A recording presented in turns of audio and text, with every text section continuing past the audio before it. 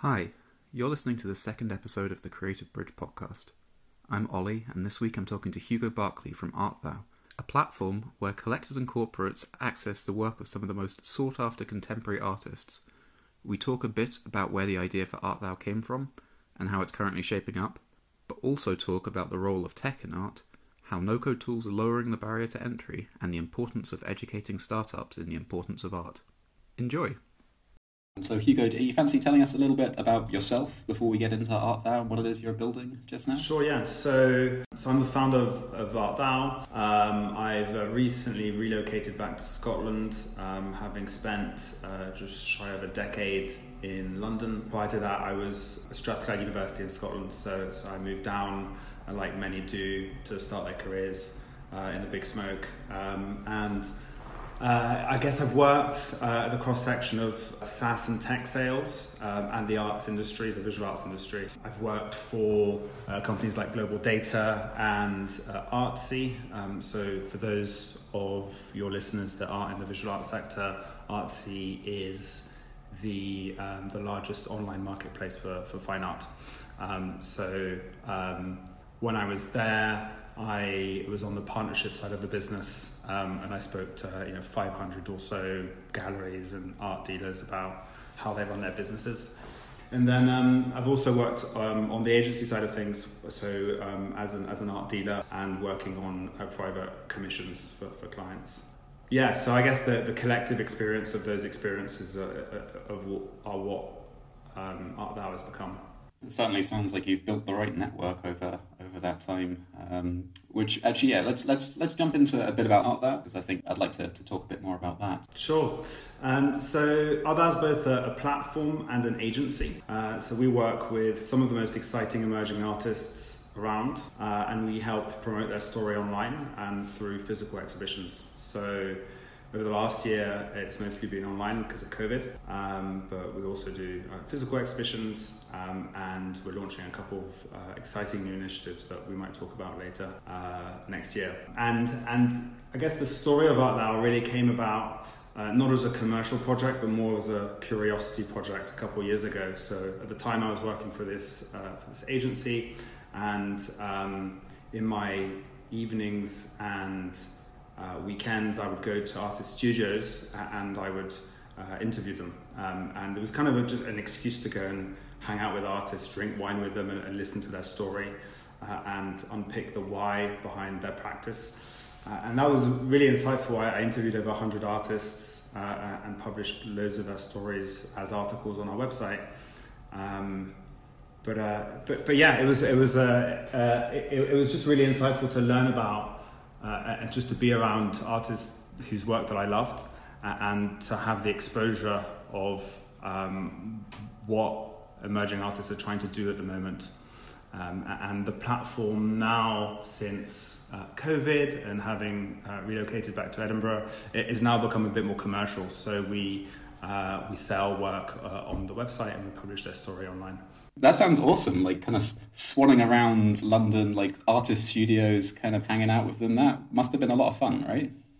I went to the most amazing places, from abandoned and converted pubs in Camberwell to large studio spaces in East London, to warehouses that were kind of being used as kind of property guardianship schemes, where there was artists living there and working there. It was a fascinating way to see London, but also to meet that scene. If you're not part of that scene, it's a really interesting entry into it. Yeah, I bet you'd been to some pretty good parties in those places as well. It was fond memories of London. My mum's got a studio in Hackney that is. It doesn't sound as fun as what you've been at, in your life, but maybe that's just a different area of artists. So, I mean, the last 8-9 months has, presumably had a huge effect on, how people engage with art. And you sort of spoke a bit about how you've moved galleries online. What does that look like? How there's kind of a lot of people expecting traditional offline activities with galleries. How does that look when you translate it? So I think most galleries have had to really accelerate or reallocate their budgets to online activity and online marketing. So where a gallery would typically do between 4 and 7 exhibitions that were physical in a permanent space. Now that's no longer the case because in different places you're not able to do physical exhibitions or have people to visit physical exhibitions. Galleries they've had to think slightly differently in terms of how do you promote the story of your artists and their practice online. And so what we've seen is online viewing rooms. So an online viewing room isn't I guess if you're really cynical, it could be like a glorified e-commerce webpage. But from a gallery perspective, it's a bit more than that. It's how can you really share the story of an artist and a practice in ways that are experiential and that convey a message that's not purely from a transactional perspective. And so do these platforms exist right now?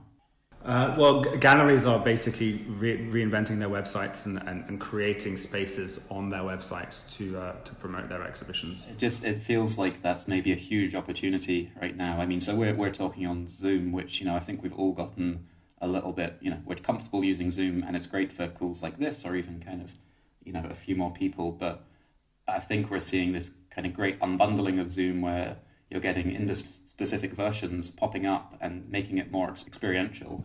And, it feels like there's potentially something quite exciting in the world of art that could exist. And it's hard to picture what it looks like, I'm just imagining these. Have you been to one of these conferences where it's like a kind of 2D picture of like a conference foyer?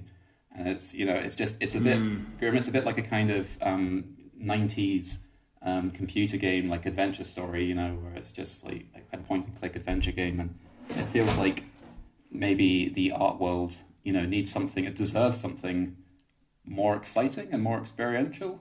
Yeah, I mean, I think I think Instagram's really helped with that because you can do live video calls, and so getting closer to the artist. Often the gallery was this kind of middle, the distribution network between the collector and the artist, and so now being in conversation directly with artists has really helped. So you don't have to look that far away, and there's also just the accessibility tools of things like Instagram and Stories and Zoom that are all free, just really allow people who are interested to speak to access and to hear the stories of artists. So that's really exciting.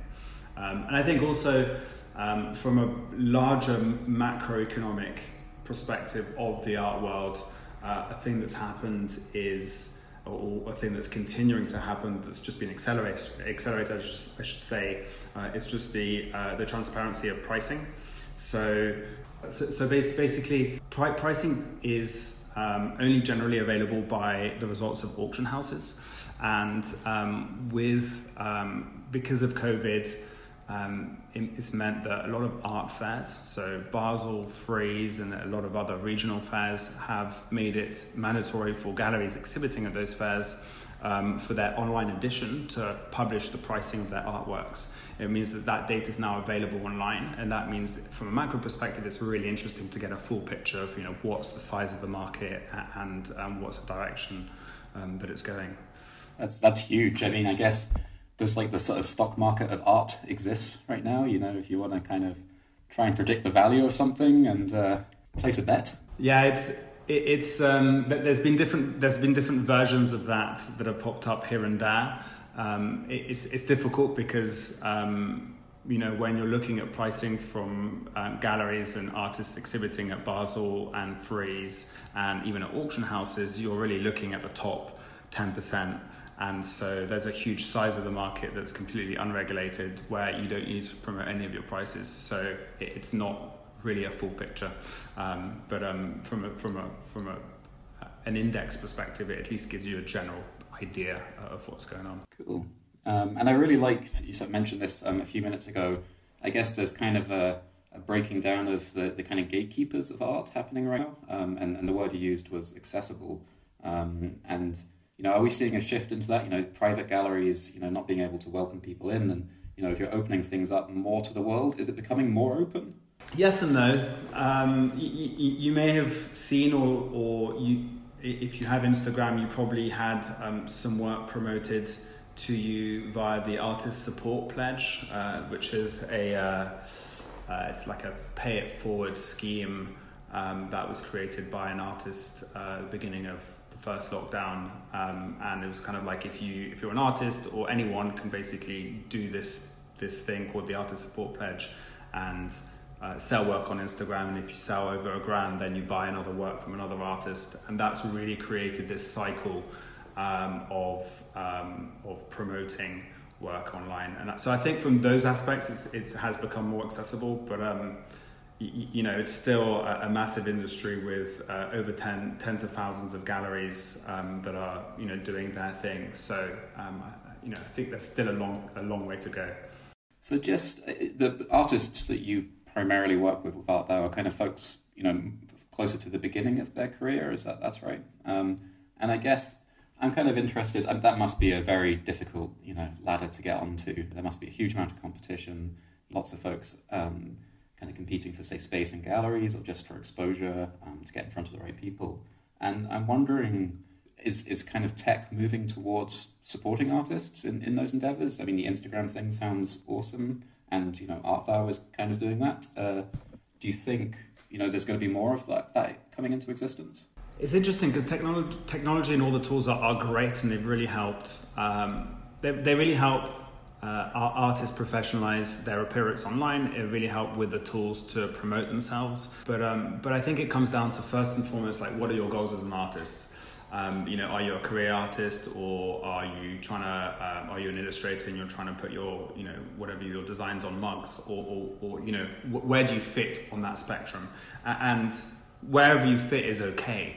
On that spectrum, then you've got to look at, okay, how is tech going to help me? Because if you're a career artist, then having a shop on your own personal website maybe isn't the right idea. But for someone who's more on the craft side of things, then actually maybe it is. So it's about striking the right balance. I think that SaaS tools and no-code tools there's an insane amount of no-code tools that help professionalize an artist's online presence, and develop things like a mailing list, or operationalize their business, something that artists don't like to talk about very much. They like to talk more about the subject matter of their practice, but a big part of that is actually how do you operationalize your studio, and I think no-code tools really help with that. Yeah, I think there's a big analogy to most startups there, where they're very obsessed with their product, and they don't think about that other stuff, the kind of operational side of building a business. And I guess I've kind of clumsily referred to artists, but I mean there are many artists who couldn't care less about selling their work. Art is for everyone, and people want to do their own thing. But we're kind of talking about folks who are interested in using tech to build an audience, and like you say, start and grow a career. You talked about you've got some other exciting things coming up with ArtThou. Do you want to talk a little bit about them? Sure, yeah. So next year we're launching the pilot of a new initiative, and this will be available at first for Scottish businesses only. So if you're a business in tech, or you're in financial services, maybe you're a boutique law firm, or you're a real estate company, you'll be able to lease original art for your workspace. I guess, of course, leasing isn't a new concept itself, but our approach is just so different. And the genesis of this idea really came about from a question that I've been thinking about a lot. And it's a really simple question. It's also a question that's really personal to me, and a question that will resonate to a lot of artists around the country. I guess it's personal to me because both my parents are visual artists, so I've seen them struggle to put food on the table directly from their practice. And having interviewed hundreds of artists at the birth of what ArtThou was, I guess I've been thinking about why do artists struggle to make a living from their art, simply put. And I think there's not really a sustainable framework out there to help visual artists develop a monthly income. So, if you're an artist and you have an exhibition, your exhibition goes well, then you sell a lot of paintings, and those are one-off transactions, and that's great. But if your exhibition doesn't go so well, then it's not so great, and it's tough. And so by this model, what we can do is that we'll be able to help artists have a monthly income from the revenue generated from leased works. So I'm really excited to be launching that next year. It'll be just really exciting to see how it's received in Edinburgh and Glasgow and across Scotland. Yeah, it's kind of like art as a service. Exactly, yeah. Maybe rebrand it as something. And how in terms of connecting, say a startup. I work at a building full of startups. Connecting them to artists, or I guess more specifically their art. Like, how would you go about doing that? Like, is there kind of a method to kind of make sure that you're getting the right pieces to the right people? Absolutely, yeah. So, and that's where, from a demand side, from a market side, that's where we're so different to a lot of other businesses that have tried to do the whole leasing model. Where historically businesses have really focused on aesthetics, so finding a pretty picture for an office and just kind of ticking that box. Where we differentiate ourselves is that we really work with our clients to handpick work that is really aligned to what those companies stand for. So if you're a company and you're really you really want to promote, you're really pro diversity, for example, and you want to promote, you really want to build a collection around emerging artists or female-only artists or only local artists, then we can help you target the right types of artists based on your requirements.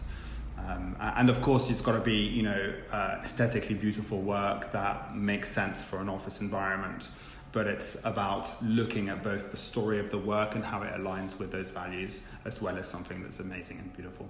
So how would you kind of go about getting that information from the company? Is it kind of interview? Like, I'm imagining it's almost like a sort of Myers-Briggs-esque kind of questions that you ask someone, to uncover what kind of art you think would be suitable for them.